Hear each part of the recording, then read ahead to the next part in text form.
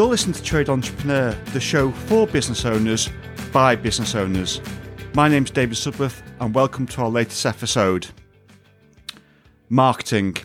It's something every business needs to do, but when it comes to trades, it's kind of hit and miss. Now, as a company ourselves in the northwest of England, we major heavily on marketing. We understand it's an important part of business, an important part of getting customers, an important part of retaining customers.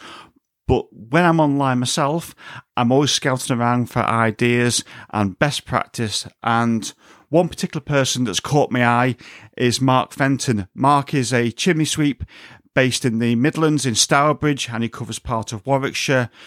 Now, Mark spent 20 years in retail store planning, so he's got some insight into how the best marketing best practices work, and his wife Louise has a background in sales as well. So together they make a really formidable team.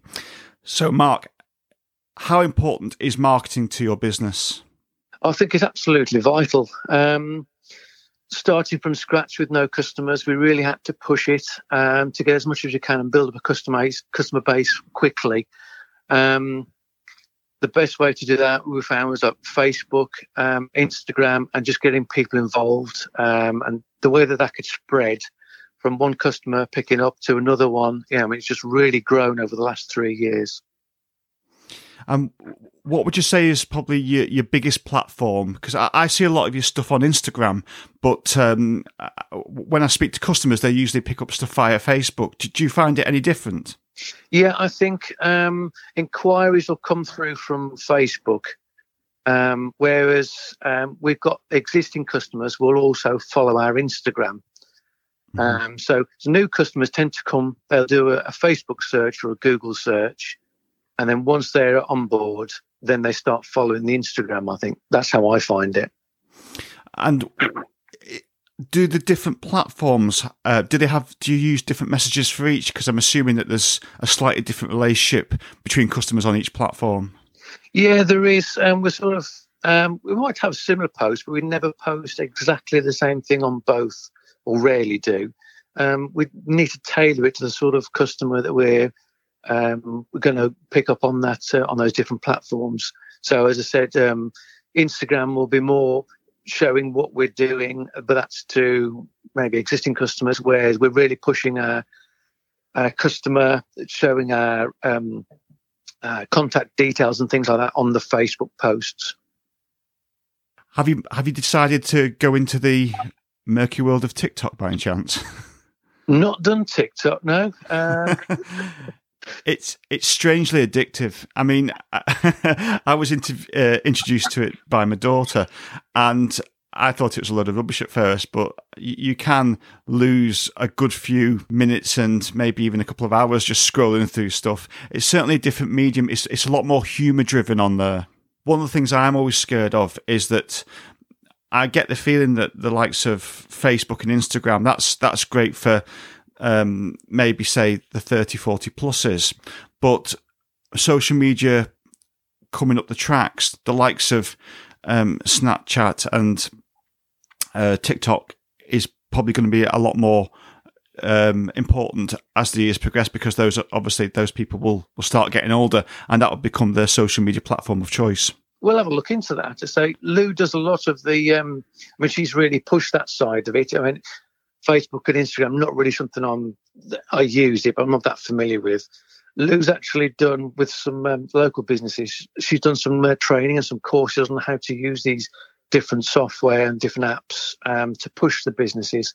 So yeah, okay, we'll have a look into those suggestions then. Tell us a bit about your background, because I know you said at the beginning that you were in retail store planning. How does that work? Because I know for one thing is that when it comes to marketing, places like supermarkets and big retail stores, they've got it down to a fine art, haven't they? Well, it helps in a lot of ways, actually. It's not just the store planning. I mean, I do use CAD, so when I'm doing an install or I'm measuring up, I might draw up a picture, or a chimney access, I might draw it up in CAD and work out what I need to, the heights and the different things like that. That's like is that a software program that you can use to... AutoCAD's industry standard software, which I use a lot. But in my day-to-day, when I was doing the retail planning, I would be dealing with individual shops, so the staff in the shops, and I'd also be dealing with the high-up office people, the managers, the directors and things like that. So I was used to dealing with a wide range of people and customers. And I think that comes over, like sometimes you meet people and they're not very good communicators. Mm-hmm. They'll just go in, do the job, and that's it, and they're gone. Whereas I do like to build up a good relationship with the customers.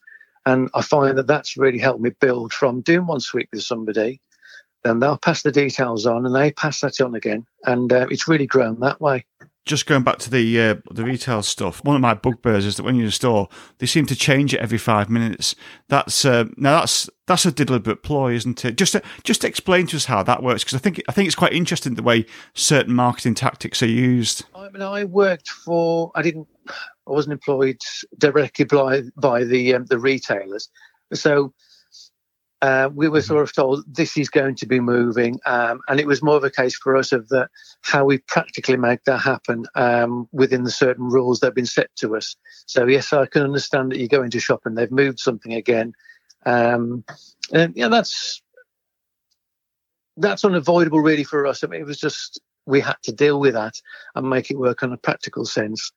But yeah, I can understand how frustrating that would be. But you obviously noted that there was certain method in the madness, as it were, because if you're the standard trick really in places like supermarkets, for instance, is you never put the bread and milk together, because if people want just bread and milk, they'll just go to one part and don't visit the rest of the store. So the opportunities to tempt customers to pick up other stuff is greatly reduced. I mean, when it comes to trades, we tend to find that a lot of trades are very good at the actual job, but when it comes to selling themselves, that almost plays second fiddle. Is that something that you've noticed? And if so, how is your ability to become a recognisable marketing brand, how has that helped the business? It is something I've noticed. And when I've visited customers who've used another suite previously, they've all said, and it's just having that ability to go in and just be friendly with people and chat to people and just think outside of the job you're there for, which is go in and sweep the chimney. It's something that just comes naturally to me. I mean, it's easy enough to do, but there's so much more potential once you've done the chimney, and there's other things you can help with. And I noticed that quite early on, just sweeping the chimney, but then they want a cal fitting, or they want this doing, or I've got customers who don't even have a fire, but they want some repairs doing to a chimney. Mm-hmm. And if you just start chatting to one customer, they might pass your details on to somebody else who needs that sort of work doing. And I've found it's, over the 3 years we've been going, it's really built up well. And we've gone from just one bit of work to a range of different services, which we're really pushing now. It's worked to filling up the calendar quite nicely. And how do you match the promise with the actual expectations? So the usual one is you do all this marketing, but no one answers the phone. So you're spending all this money putting stuff out there, but you can't service it because you haven't got time to pick up the phone. I assume you've got some system whereby you can actually speak to the customers and book the jobs in. Otherwise you'd have quite a lot of frustrated customers. Yeah, we do. Well, there's something we're finding now. We do get it a lot in the busy periods, but it's building up a bit now. And so we've got Louise, my wife, who's on board a lot now. She helps a lot with the marketing side of it, but also when it comes to the booking, we've got two of us. We work quite well as a team together.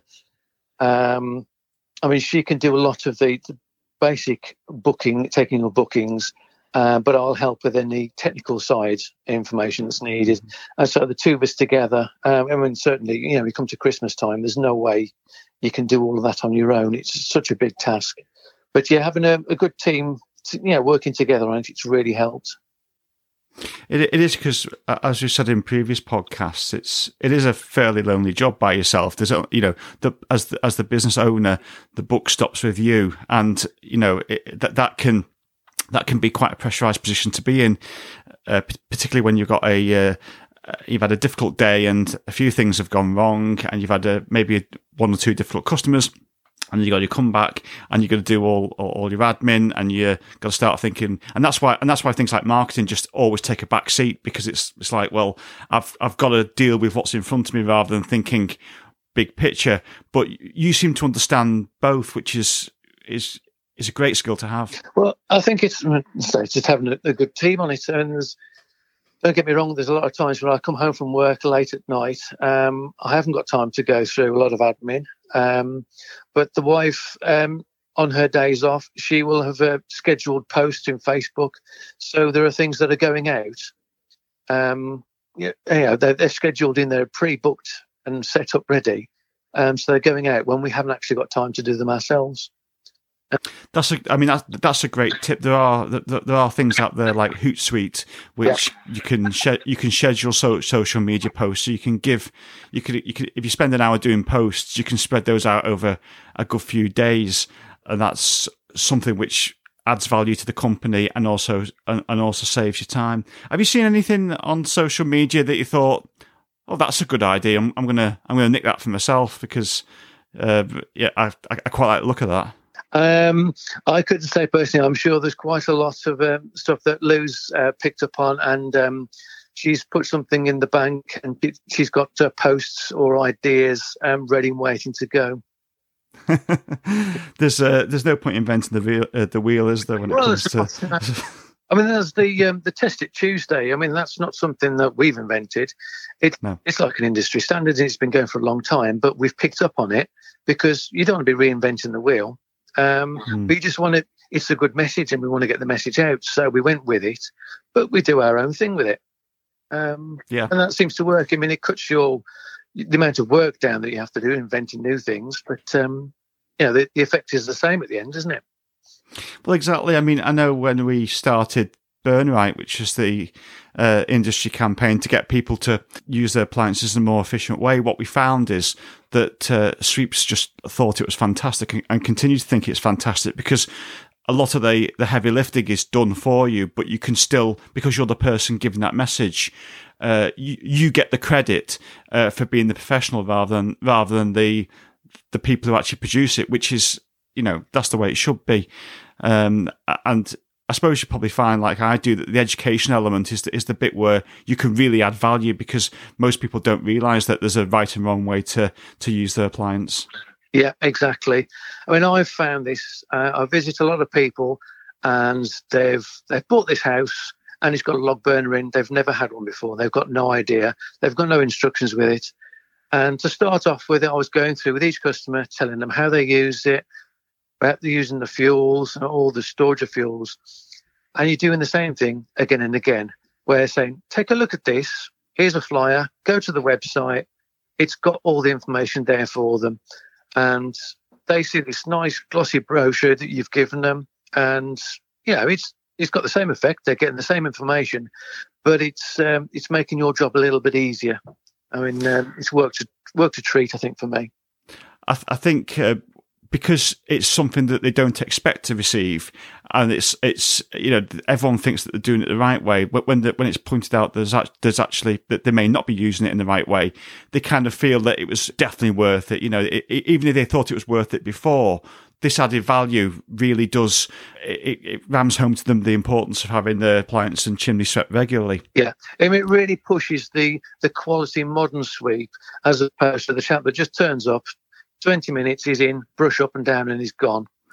So if you're giving them this information, you've got your guild certificate or your professional qualifications, and you're giving them good advice, I mean, it's a world of difference, I think.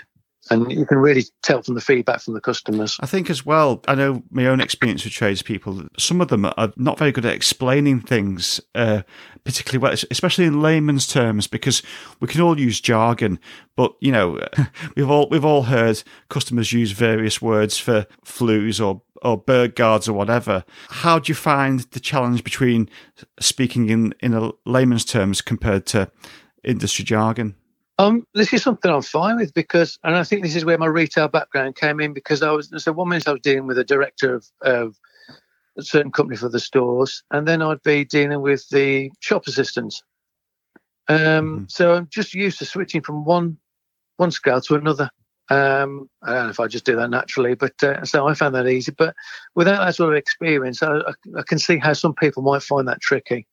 Yeah, I mean that's what I'm finding, that people who've come from a different background, they have so many transferable skills, even if it's not a practical job that they come from, they can bring those skills to boost their business. Exactly, yeah.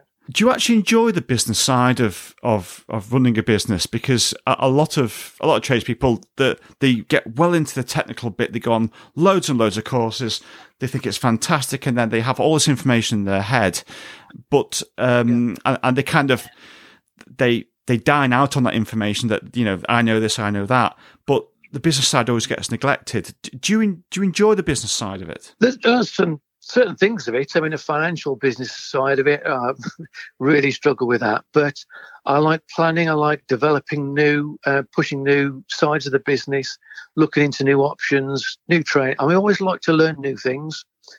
So that side of it I do. So maybe not so much on the admin, but the tricky bits, the finance side of it. But I think there's still quite a lot there you can do to push the business. And really, change it around quite a lot, rather than just a chimney sweep. Do you get any sense that you may need at some point to perhaps take someone on or expand? Possibly, yes. I mean, I say I'm doing my third year now. The wife's on board now a lot with the marketing side of it, and that's working well. If it keeps on going, then yes, I would have thought so. Is that something which kind of worries you? Does it do you think it's an exciting thing? Because a lot of people see it as a bit of a move to be avoided at all costs. Yeah, it's not something I've got any experience in. I say it would worry me a bit. It's not something that's, the next year or so. Yeah, it's going to have to grow a bit more yet. But when it does happen, I would have no experience. I wouldn't really know what to be doing about that. I think I've always thought that I don't think the chimney industry is any different to any other industry in this regard, really, that it does focus all on the technical stuff. But when it comes to business development and things associated with that, it does play second fiddle. And when you do your initial training, you get the odd person saying, "Well, what should I charge?" Or, how would you do this, and how will you do that, and where should I market? And people are kind of left to their own devices, unlike the sweeping part, where there's kind of like guidance and you can ring people up. You don't kind of add that support on the business, the admin, and the marketing side. Do you think that's something that the industry could really do with? I think so, and it's something that we've had to learn. I say we learn from scratch. My wife's got that sort of a background in it, but it's the use of the software and the apps. We've actually used, from joining local Facebook groups, we've found people who do Instagram training. And it's not just about how to create nice looking posts. There's a lot more advice in there on how to make it work effectively. That's something that neither of us have had any experience in. But to be honest, that's been invaluable. So the one thing I've sort of learned over the last, say, 3 years is that giving things over to people who know what they're doing. So you might take on somebody who is quite good on the social media side of it. Let them do it rather than try and struggle on yourself. Let them do it, because you'll get a lot better results from that. And I think in all the various areas of the business. That's true now.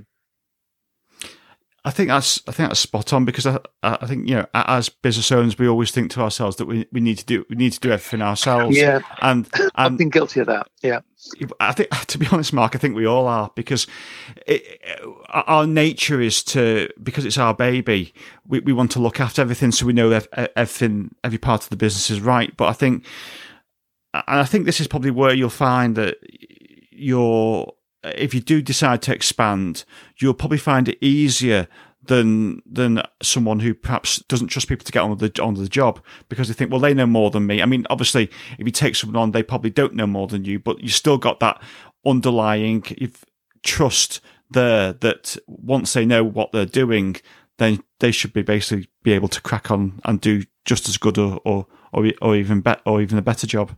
I mean, it was something that when we started doing, we had to find a way to make sure that the information went out was right. So it would be a case of Lou would put together some posts, but I would do a fact check on it, make sure technical information was correct. But then Lou started picking things up, so she knew when she had to come to me. So we built up that working relationship there. And now I really don't get involved very much unless there's something specific, I need to check over. But yeah, it's great. You feel like a weight off your mind, really.